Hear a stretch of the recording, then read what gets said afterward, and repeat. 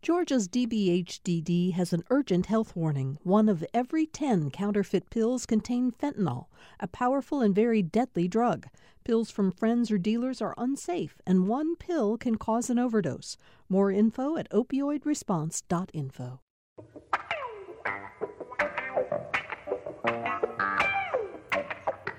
Glad to have all of you with us for today's Political Rewind.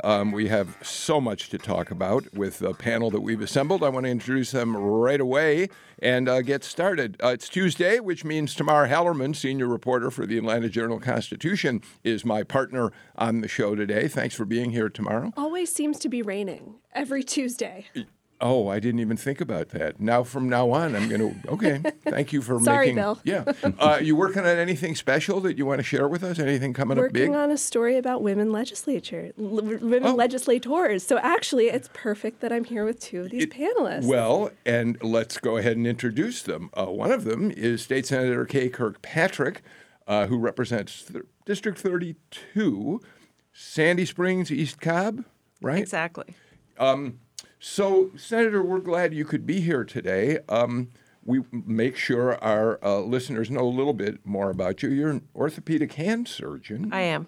But when I read your bio the other day, it was interesting because we asked you to come on the show to talk about issues that are going on that you're concerned about in terms of health care in the state. But one of the lines in your bio really stood out for me. It says that as a district coordinator for the Medical Association of Georgia's Medical Reserve Corps, you're determined to contribute to Georgia's ability to respond to disaster and emergency situations. So I guess, are we in one right now?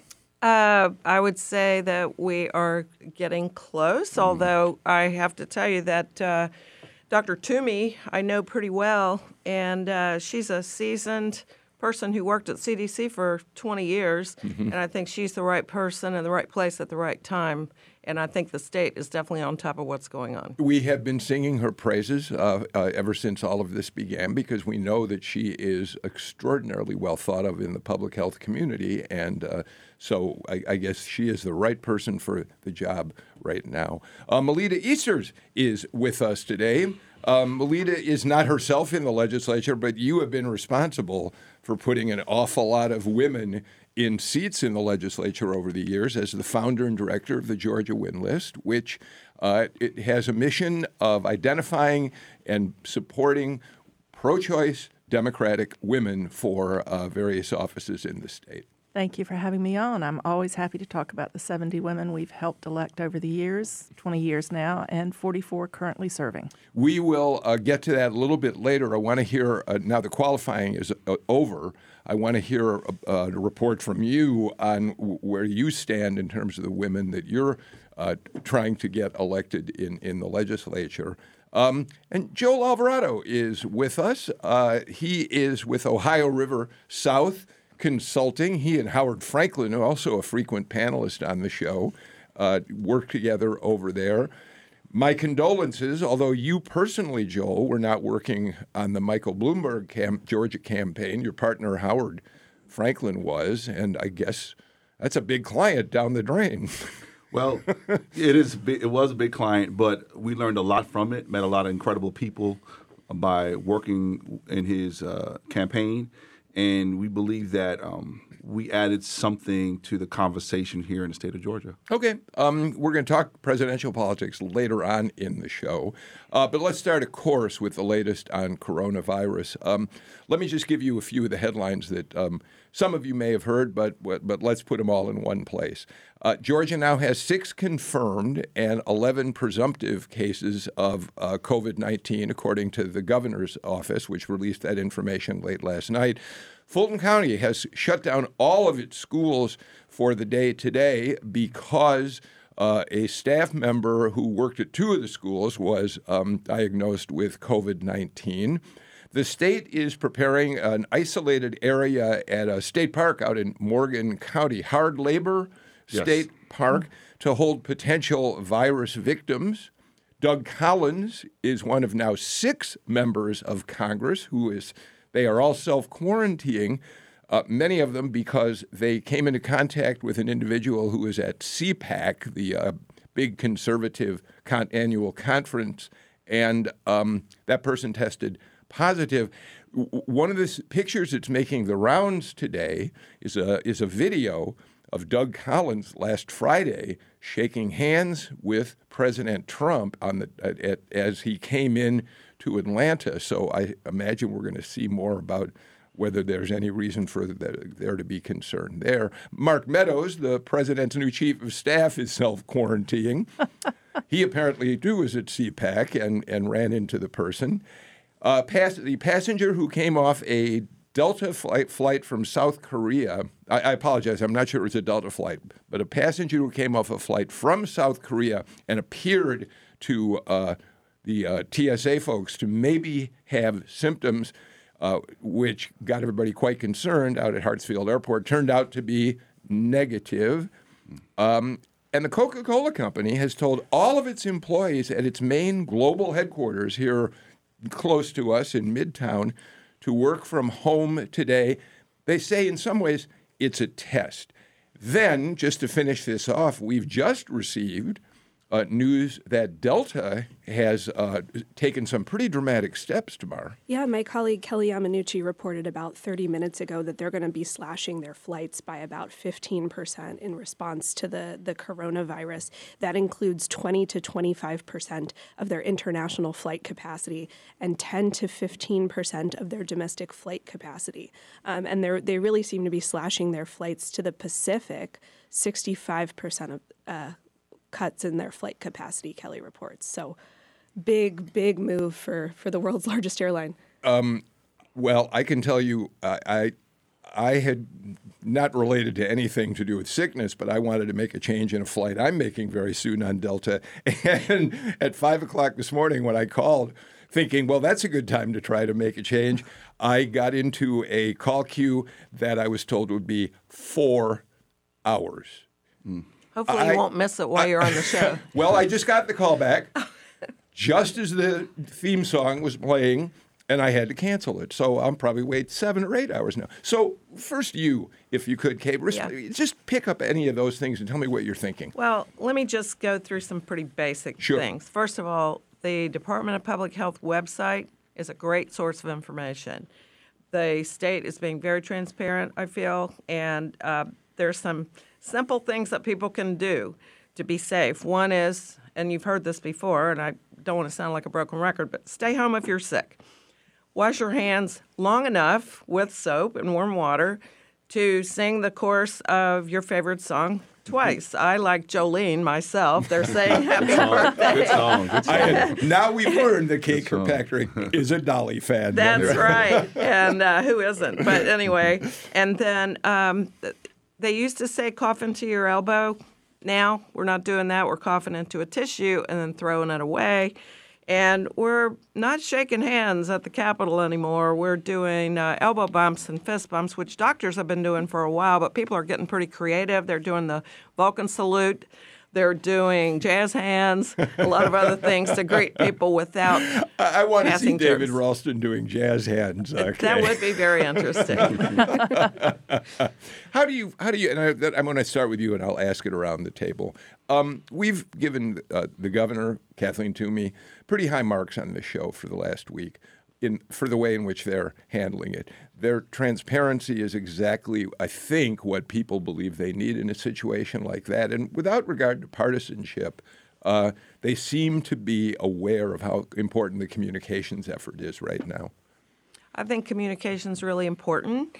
And I heard actually the superintendent of the Department of Education comment on this yesterday at the press conference yesterday afternoon.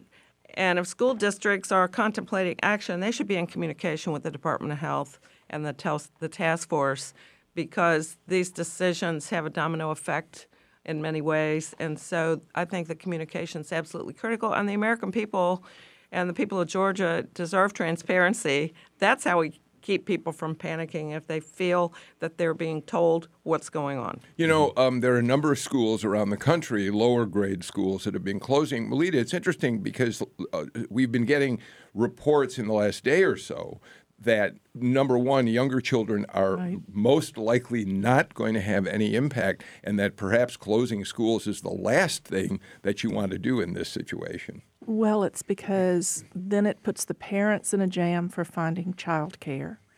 It's also because those children who are vulnerable, homeless, or from poor households, the meals they get at school are sometimes the only meals they get. And so the schools are an important part of the social safety network for those children who are vulnerable, and closing school puts them at greater risk. I was thinking, Joel, and I certainly am not making light of this by making this comparison, but we all know what a school system goes through in trying to decide whether to close a school for weather Right. that's coming in. How difficult that decision is. Part of it has to do with, protecting the safety. That's number one of the children, but also being mindful of the parents and the kind of thing Melita's talking about. And this is that to a much, much greater and magnified degree of intensity. But it is also true that perhaps decisions like this aren't necessarily protecting the children the way that they'd like to be seen as doing. Well, I think part of it, well, first, before I even begin, I just want to personally extend prayers to those individuals, those families that have suffered to date regarding the coronavirus and what's happened. We have to, this is a time for us to be resilient. This is a time for us to show real leadership. This is a time for us to really work together as a country to ensure that all of our families are safe during this crisis. So, but to answer your question, Bill, directly, I think part of it too is recognizing that in the school ecosystem, there's so many other actors, there's so many other people there who could be impacted by it, and there's also a lot we don't know about it too. So, my son is 14, goes to Inman Park Middle School. Shout out to Nation Alvarado Middle School. Make sure you get your work done. But I want to make sure that. Going to his school, I see a range of people. Some people who might be on the spectrum of being most vulnerable. Some people who maybe interact with individuals who could be vulnerable. So that's the concern. I think that my wife and I always look at middle school as a petri dish of Sure. bacteria, right? And so we like the state capitol Right. during a Exactly. and legislative so we session. have to be. I think we have to be vigilant there and make sure that it's not so much the kids themselves, but people who come in contact with kids and with the kids, and also family members. It's sort of a chain reaction, right? And we have to look down the chain and make sure that we stop it at the source. So I think that's what some of the concerns are regarding education leaders.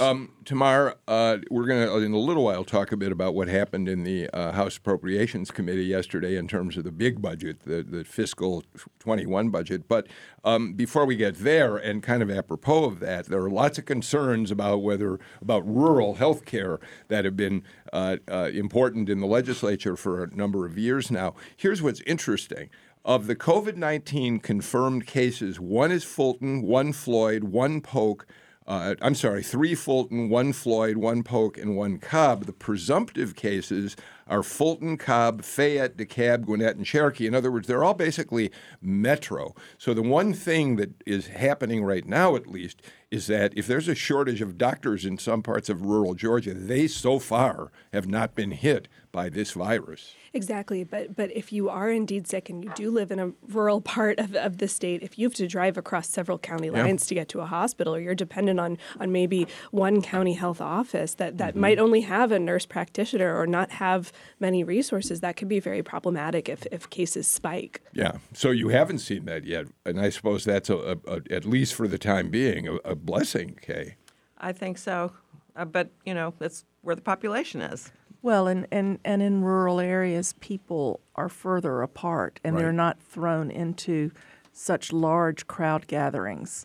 So Density. a small church in rural South Georgia wouldn't bring as many people together on a Sunday morning as a big downtown congregation in All right. Atlanta. We're going to keep track of the coronavirus in Georgia and developments in the days and weeks ahead, of course. And we're going to be keeping track here at about 9:20 live on a Tuesday morning. The market's about to open in a few minutes. We'll see what happens with a market that lost 2,000 points just yesterday. Is there going to be a rebound or not? We'll keep you informed about that. Let's move on. But why don't we stick with the subject of health care, Kay Kirkpatrick, because that's one of the areas that you, as a doctor, have spent an enormous amount of time working on at the Capitol. You've got a number of measures that matter to you. Pick one, and we'll get the panel engaged in talking about it. Okay, I'm going to pick the one that's most relevant to what we've been talking about, and that is the emergency prescription refill bill that passed the Senate yesterday? I don't know, someday recently. And what it does is if there's a state of emergency, if the government declares a state of emergency, or if there's a hurricane warning, it allows people to get their prescription filled early as they're trying to evacuate to go to a shelter or whatever. You mentioned the Medical Reserve Corps. We respond to disasters, hurricanes, and whatever. We're volunteers, physicians and other healthcare professionals. And a lot of the work that's done in the shelters is refilling prescriptions because people couldn't get that early prescription because of the refill too soon policies of the insurers. And this bill waives that. So, Am I right that that bill passed with very little opposition? I think it was unanimous. Yeah, I mean, what would be the pushback on that measure? I can't imagine there is any, but we need to get it done on the House side, too, so the governor can sign it in case we move to a state of emergency now. One of the other bills, and I think we maybe is another one that's of real interest to the public out there, I believe, is the bill that would eliminate, or not eliminate, but would attempt to crack down on surprise billing. What does that bill address, and why is it important?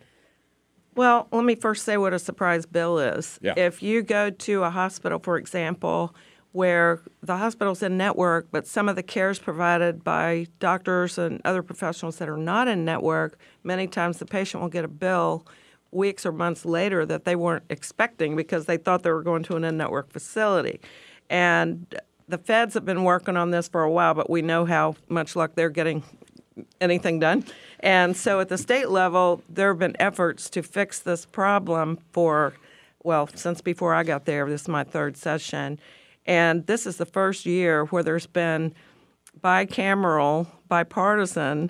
support for a solution to actually get the patient out of the middle of this. And so initially, although most of the problems are emergency settings, this bill also addresses elective procedures.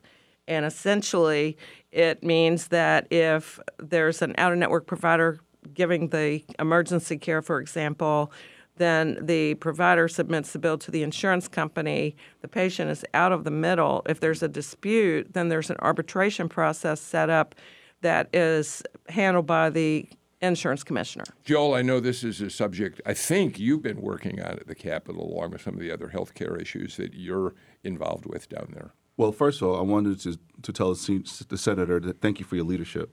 And I think that's why it's important to have citizen legislators, because they bring their level of expertise into the conversation that others may not have in order to create policy that makes sense in those specific spaces. So thank you for that. For me, I'm still going back, Bill, to the question of the 500,000 to 600,000 Georgians who don't have access to health care. And in the midst of all that's going on, that number continues to jump up and really brings consternation to me, because that means that if something does happen, these individuals don't have the wherewithal in order to protect themselves and protect their families to ensure that they get the services they need. So I'll harken back to that, and I'll put that on the table. Yeah, and we can talk about that. In fact, I want to tomorrow. I want to take a step back and talk about why this is a continued problem. This is something that, as Senator Kirkpatrick mentioned, the state has been trying to tackle this for years. The feds have been trying to tackle this for years.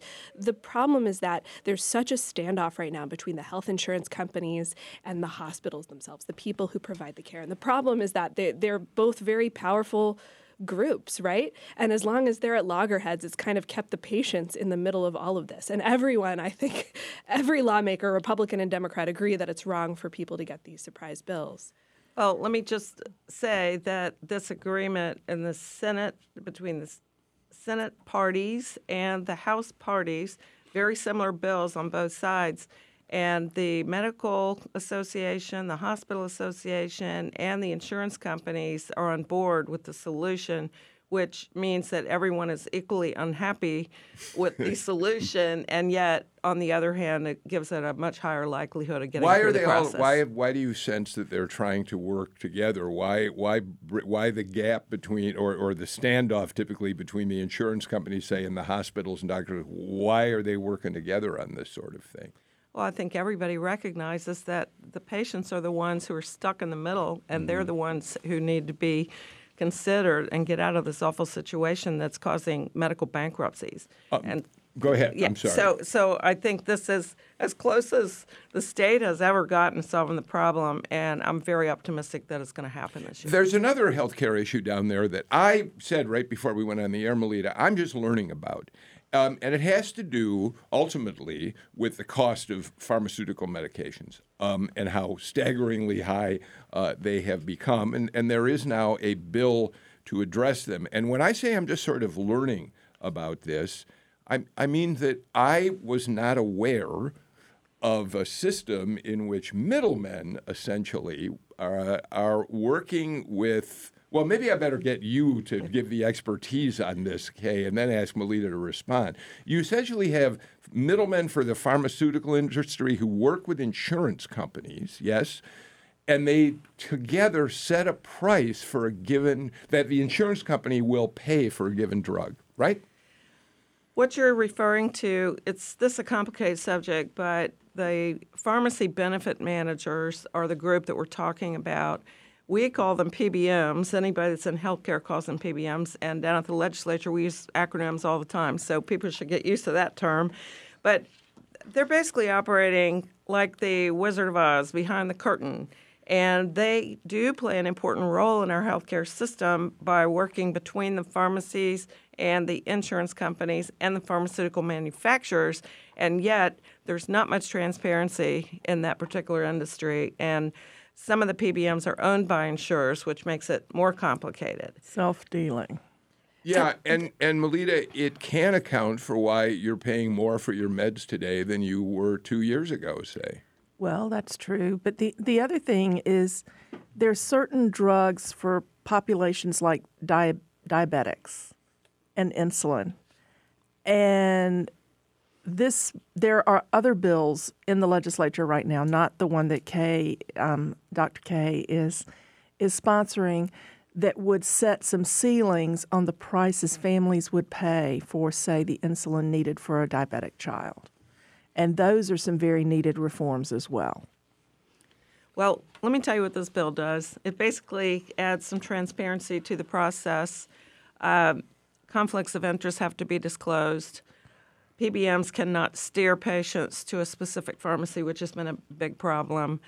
And the idea is that the consumers don't really know that all this is going on, and it protects them. It creates some additional reporting if prices are out of line in either direction, and it also creates an audit process. And again, this is all under the auspices of the insurance commissioner. And what are the chances of this? What are you seeing as the chances for this measure, which could have an impact on what we all pay at the pharmacy for meds? Is it going to get somewhere this session, do you believe? Well, the House passed a bill that was almost identical to the one that we passed in the Senate with very few differences. And like surprise billing, that gives it a better shot than it has had in previous years. You know, I'm interested in something about this from a political point of view, Tamar. And then I'd love to hear you on this too, Melita. On yesterday's show, there was a conversation that had to do with how Republicans are looking this session at a number of pieces of legislation, which will, in some way, they hope, appeal to women. The maternal mortality bill, which the House has now supported, that extends Medicaid benefits, being a prime example of that. Tamar or Melita, let me ask you first. Am I making a mistake to think that quite often in a household, it's the mother who is really paying the most attention to how much the the meds are costing for the children in the house. In other words, do you see this as an effort in some ways to be supportive of the women who run households out there? By the way, I did not mean instead of working. Right. I think you're absolutely correct, but I think also what you have is some of those Republicans who had strong opposition last time, say Sharon Cooper, the chair of the House Health Committee. She kept her seat by a margin of less than 1,000 votes, 818 in fact. And so a problem of maternal mortality, where Georgia had been at the bottom and had been kind of ignored by her committee in the House, suddenly became an issue which they had statewide hearings on. You've got Representative Gaines in Athens being the sponsor of paid time off, family leave time off. So there are issues which Republicans had not paid as much attention to in the past. But after close elections for many of them last time in 2018, with the full knowledge that some of those same candidates would be back to oppose them in 2020, they have been more understanding about these problems which they had once ignored. Tamar? I think it's way broader than just women. Healthcare was the issue of the 2018 election. Yeah. Yes, clearly. And this is a way to tackle a problem that all sorts of families, from rural families to suburban families, deal with. PBMs can be a convenient villain. No one really knows who they are. It's the man behind the curtain, as Senator Kirkpatrick mentioned. And also this plays into what President Trump has talked about. He campaigned on lowering drug prices. And this is a way to do it that everyone seems like they're willing to support. I want to give a little bit of a shout out to Lieutenant Governor Duncan. He put together a health care innovation task force this summer, and some of the things we're dealing with were a result of that. But it's an instance where the governor's office, lieutenant governor's office, and the health chairs in the Senate and the House are very interested in moving this healthcare agenda forward. And obviously, I'm a physician, so I'm interested in patients and patient safety and that type of thing. But whatever the reasons, political or not political, I'm very happy that we're moving the ball in healthcare. It is. Joel, I've never seen a session where it felt like we were getting more accomplished in healthcare for the consumer of these services. I agree. And when you're at the state capitol long enough, you see people continually being vigilant in introducing legislation and hoping one day that it will surface to the point beyond just a hearing, that it will be taken seriously. And it's happening now. But I just have to say this, Bill, because I think you were alluding to it, that we have to understand the battleground areas in 2020 in the state of Georgia. And we understand that suburbia in Georgia is going to be ground zero for the political implication of the future of Georgia, especially the House, right? So it bodes well for Republicans to want to ensure that the suburban voter realizes that they are taking their interests into account with policy-wise. I'm going to give you the last word before we take a break. Sure, no pressure. Politically, it's such a winner because when you look at all the polling of what's important to voters, healthcare is the top issue. At the same time, Obamacare, Medicaid expansion have become so politically poisonous. There's really not going to be much room to cross over on that issue and cut a deal that can actually be signed into law. These are areas that are ripe for a compromise that you can take home to your voters. Well, let's be careful. Poisonous perhaps to some politicians, regardless of the fact that, say, Obamacare has become increasingly popular among voters out there. So you're talking about poisonous in terms of partisan politics, I think, not with the public. Sure. And when you look at the 2018 elections, it was right after Republicans tried to repeal the ACA. Yeah, they're not gonna, I think, wholeheartedly embrace the ACA anytime soon. Right. And so I think this is a way to show your constituents, I'm working hard. This is a winner. Well, then as we end the segment, we will say it's fascinating to watch healthcare rise to the surface at the state capitol. Let's do this. Let's get a break out of the way. We'll come back, talk a little bit about the budget battle that is well underway down at the Capitol. You're listening to Political Rewind.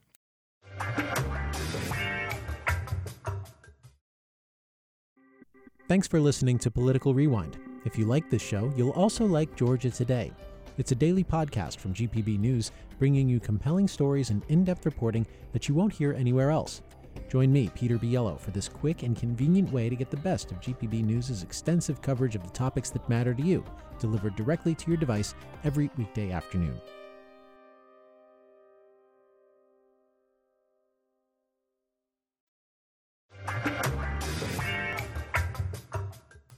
Well, we've been saying really since last fall when Governor Kemp kind of made a surprise announcement that he wanted 4% reductions in the what we call the supplemental budget, and then 6% cuts in the big budget, the budget that takes us through fiscal year 2021, that this was going to be a year of fighting over money at the Capitol, and that certainly has been the case. Tomorrow, yesterday, the House Appropriations Committee passed its version of the budget, and there were many things it did the governor didn't want. Some of the highlights include the governor, in his budget, called for $2,000 pay raises for teachers to fulfill his $5,000 total raise for teachers. House leaders cut it back to $1,000. Terry England, chair of the committee, said, look, we know some teachers are going to be disappointed in this, but the fact of the matter is there are so many other needs right now that we're going to have to live with that. The House Appropriations Committee restored much of the funding for public and mental health services, as well as rural health care.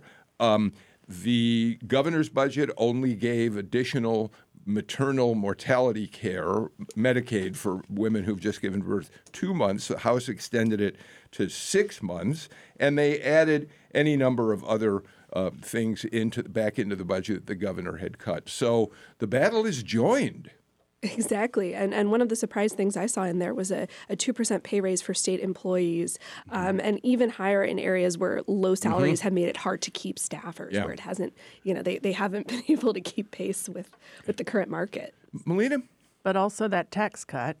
Well, yes, Speaker Ralston made it clear yesterday that he is going to, in fact, take another bite out of the tax cut apple, and second session in a row, wants to cut taxes because they believe it's a winning issue at election time. And yet there's no evidence to prove that those cuts have the stated intention. Yeah, I mean, we're going to watch to see. You'll be interested in James Salzer, your colleague, I'm sure, at the AJC, will analyze this in depth to figure out how much value it adds. But, Senator Kirkpatrick, the whole House, I believe, is supposed to vote on the budget today. That's what I heard. They'll send it over to you in the Senate. When you saw what the House had put back in, what were your general reactions? Well, first of all, I'm not on appropriations, just full disclosure. Sure. I do have to say that Senator Jack Hill, who's the head of our Appropriations Committee, is a rock star, and he understands the budget probably better than anybody in the legislature, with a few exceptions. But there's always a balancing act that takes place between expenses and programs that are critical. I think some of the cuts that actually took place should have been done a long time ago in terms of let's teleconference and do less travel. Let's be more efficient with the way we use our phones and things like that. And shouldn't take a governmental directive to do that, but that's just the way it goes. But some of the things that got put back in are really important. I actually wrote a letter to the chairman about the accountability courts. That's an excellent program that pays results well beyond whatever year we're talking about in terms of the budget. So it's a very difficult balance because we balance our budget in Georgia, and I don't know how long the process is going to take. It usually takes most of the session to finish the process.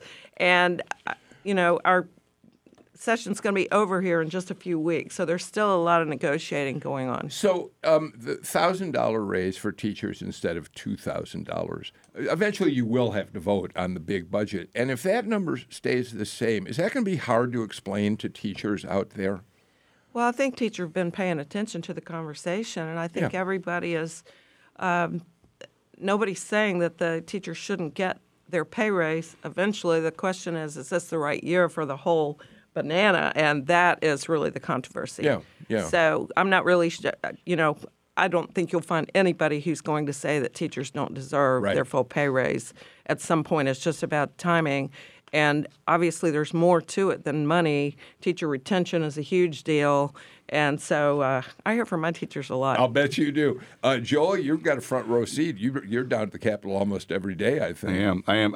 And I don't want to sound like a cynic, but my concern is about sustainability, in that I know what the House had to go through and the Senate would go through in order to ensure that there was a balanced budget and ensuring that some of those critical cuts the money is put back. So kind of to Melita's point, so if we take another bite at the revenue apple, I mean, what's lead us to believe that all of a sudden we're going to find the right formula to ensure that all these programs that we care about are going to be fully funded? I mean, we're going to go through the same thing. It's going to be Groundhog Day all over again, and maybe even worse off. So I'm trying to really understand the logic behind reducing revenue, unless they believe that some of the other legislation that was passed can make up for the Talking about loss. the tax cut itself, Right. which is, I think, $250 million this time around, more than that, the tax cut that they put into place last year.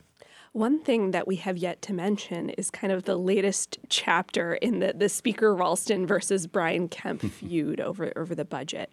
And the Speaker said that leaders are going to back legislation putting limits on the governor's ability to withhold spending approved by the General Assembly. So he did some of that. The governor did some of that last year. Yeah. And so this is them fighting back. And I assume the governor will not take kindly to the House advancing such legislation. Let me. I don't know this the way you apparently do. Are we talking about eliminating the ability of the governor to line item veto the budget?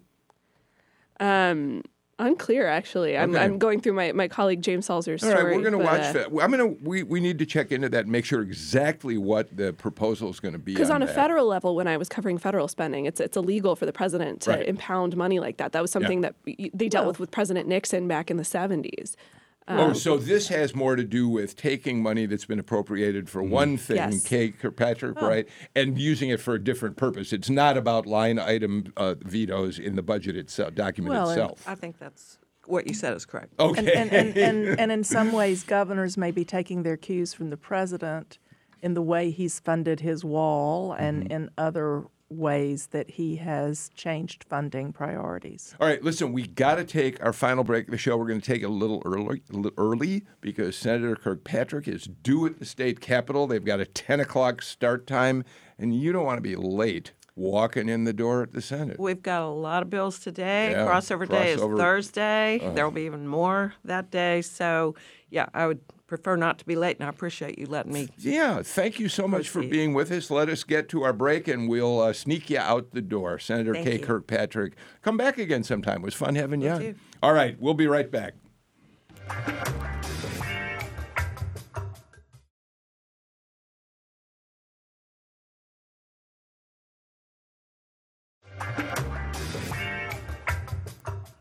We're back on Political Rewind. Joel Alvarado is with us. Melita Easter is Tamar Hallerman.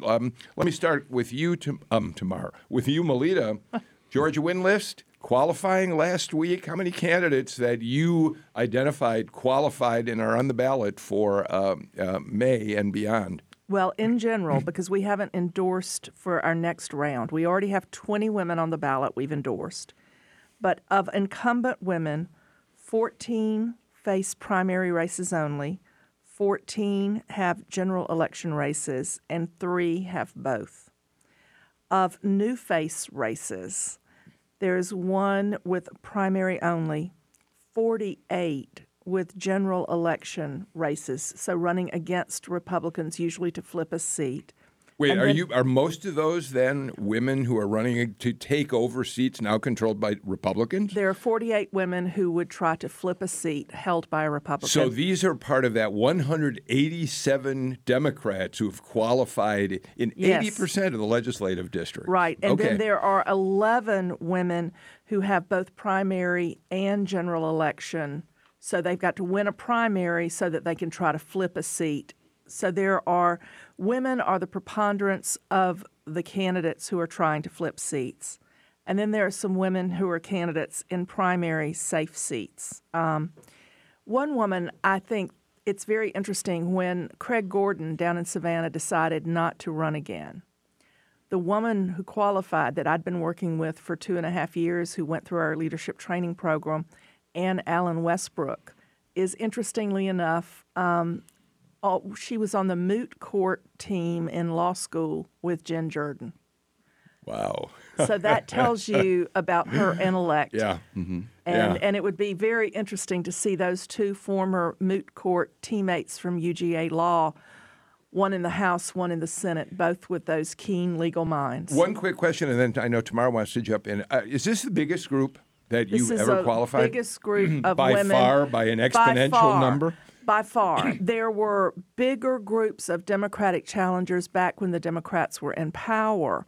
But back then, more of the candidates were men. Yeah. This is the largest number of women candidates we've ever seen in Georgia. Well, Tamara? And I wanted to ask how this compares to the batch we saw in 2018, because that was the first group after Trump was elected, and there was a ton of rage about that. I covered a lot of them on the congressional level. But were you seeing more candidates jump in this year, or who maybe saw they were encouraged by what happened in 2018? Yes. Women who worked on the campaigns of other women in 2018 are running in 2020 because they see that they can do it in their district. One other example that I find interesting is Forsyth County. There's one woman running for a Senate seat, and then Democrats qualified 5 people to run for House seats. And yes, Forsyth County has always been ruby red, but they've been registering at least 1,000 voters a month in that county. And so you've got to run Democrats there to figure out how those new voters are going to vote. Joel, many women, as Melita explains, but men as well. This is a hard-charging Democratic effort to try to change control, certainly of the Georgia House, if not the Senate. Well, think about it. Think about what's coming forward, right? If we don't win the House, and that's we with a capital W, we don't win the House, we have the risk of redistricting. And then we have, once the census comes out, and then we see where the numbers lay.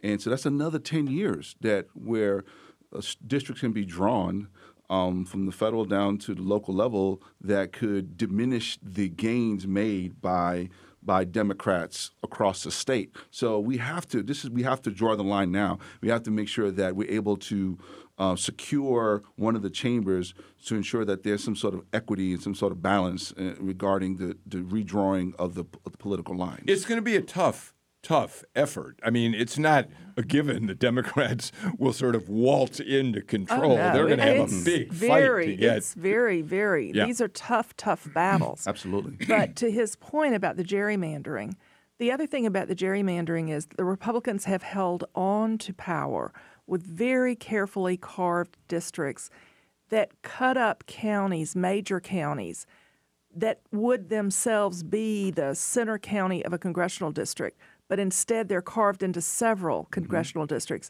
And even Brian Kemp's own county, Clark County, is carved into 3 different congressional districts. So the Republicans have reached the limit of how carefully they can carve in Georgia because the demographics of the state are shifting. Absolutely. Tamara, it strikes me that a corollary to this story, in terms of how women are exerting themselves in politics today, is the growing cry, and it strikes me that it has gotten even louder since Amy Klobuchar, Kamala Harris earlier, Elizabeth Warren, all dropped out. The only women who had an opportunity to run for president this time around dropped out. The growing cry that whoever the nominee is better pick a woman as his running mate. Sure, and you exclude Tulsi Gabbard, who hasn't gotten much momentum. Well, she's got one delegate, I think. Sure, but you look, and it's 3 septuagenarians. You have 3 white men. You have Donald Trump. You have Bernie Sanders. You have Joe Biden. So there's certainly that feeling. especially when it comes down to these legislative races and also congressional.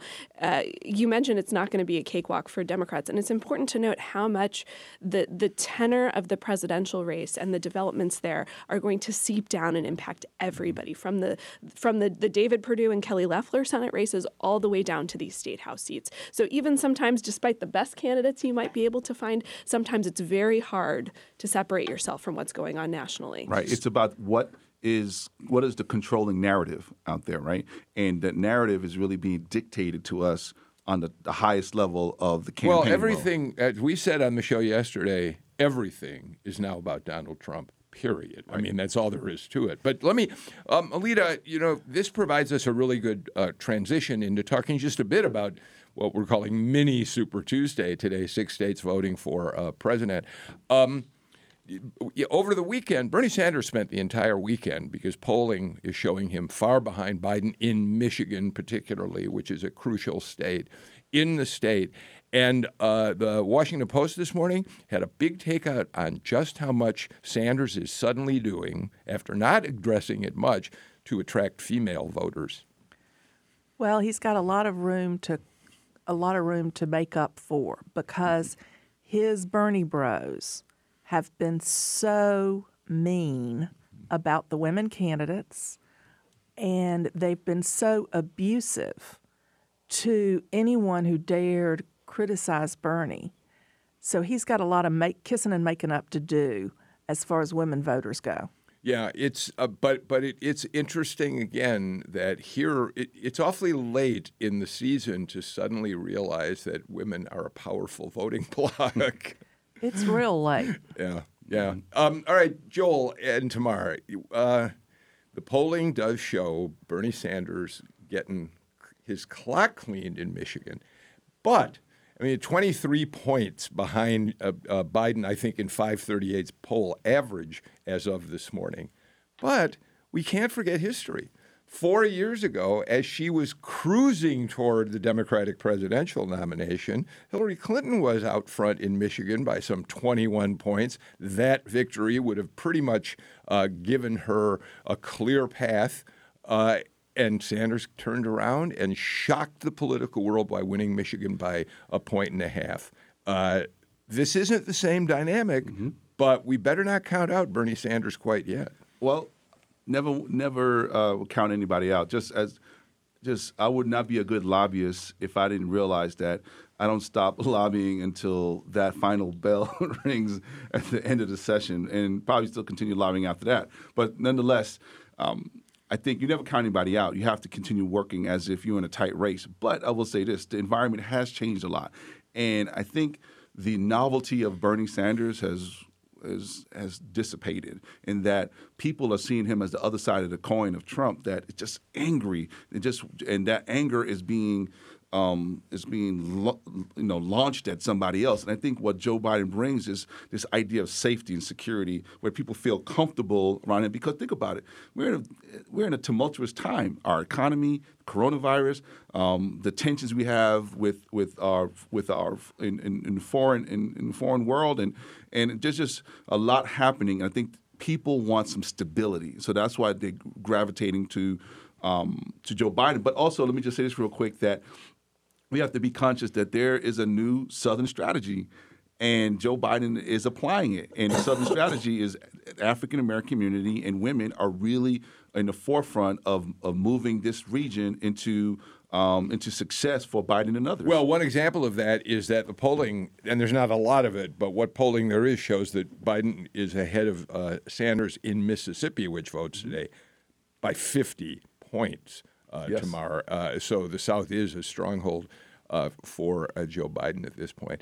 But the Biden people would abuse or attack Sanders at their own risk moving forward. I mean, they need those voters to come back to them in the election. Absolutely. And it's just important to note how critical today is for Bernie Sanders and how important Michigan is specifically, because not only would it give him 125 delegates if he wins, but it's also going to set the tone for a bunch of really important nominating contests in the industrial Midwest coming up. You have Ohio and Illinois later on in March, and you have Wisconsin in early April. And so if he can't get a shift in momentum, or at least just a sense that he's kind of back in it a little more after his Super Tuesday, voters could truly abandon him and go straight to Joe Biden. Yeah, and the context, larger context and all that, of course, Melita, is Donald Trump's victory in Michigan in the 2016 general election, and whether or not it's Sanders or Biden who bring in that coalition of white working class voters that gave the state to Trump. Well, Biden has always performed well amongst that dynamic of white working class voters. Right. And I think the other thing that we have to realize is that Biden's 8 years as wingman to Barack Obama has made him much beloved in the black community. Right. Well, it's going to be fun to watch tonight. Let's see. We've got Michigan, Mississippi, Missouri, Washington State, Idaho. What am I missing? And North Dakota. All voting tonight. So it's going to be fascinating to see how all of this turns out. Sam Bermas-Dawes did a really terrific man on the street, or Vox piece, as we call it in radio, with some voters. And Sam, I apologize for not getting to it today, but we will get to it. He talked to some voters and here in Atlanta, and their comments on who they like for the presidential preference primary are interesting. We will take that on and try to get it on before the week is out. All right, that's it for us today. Tamara Hellerman, thank you for being with us. We look forward to reading you in the AJC in the days ahead. Melita Easters, thank you for being here. Joel Alvarado, a pleasure to see you as well. That's it for us today. We're back tomorrow. 2 shows, as always. We're on at 9 with an encore broadcast at 2. So join us when you can, or subscribe to our podcast, listen to us online. Any way you can get your Political Rewind. I'm Bill Nigut. Take care.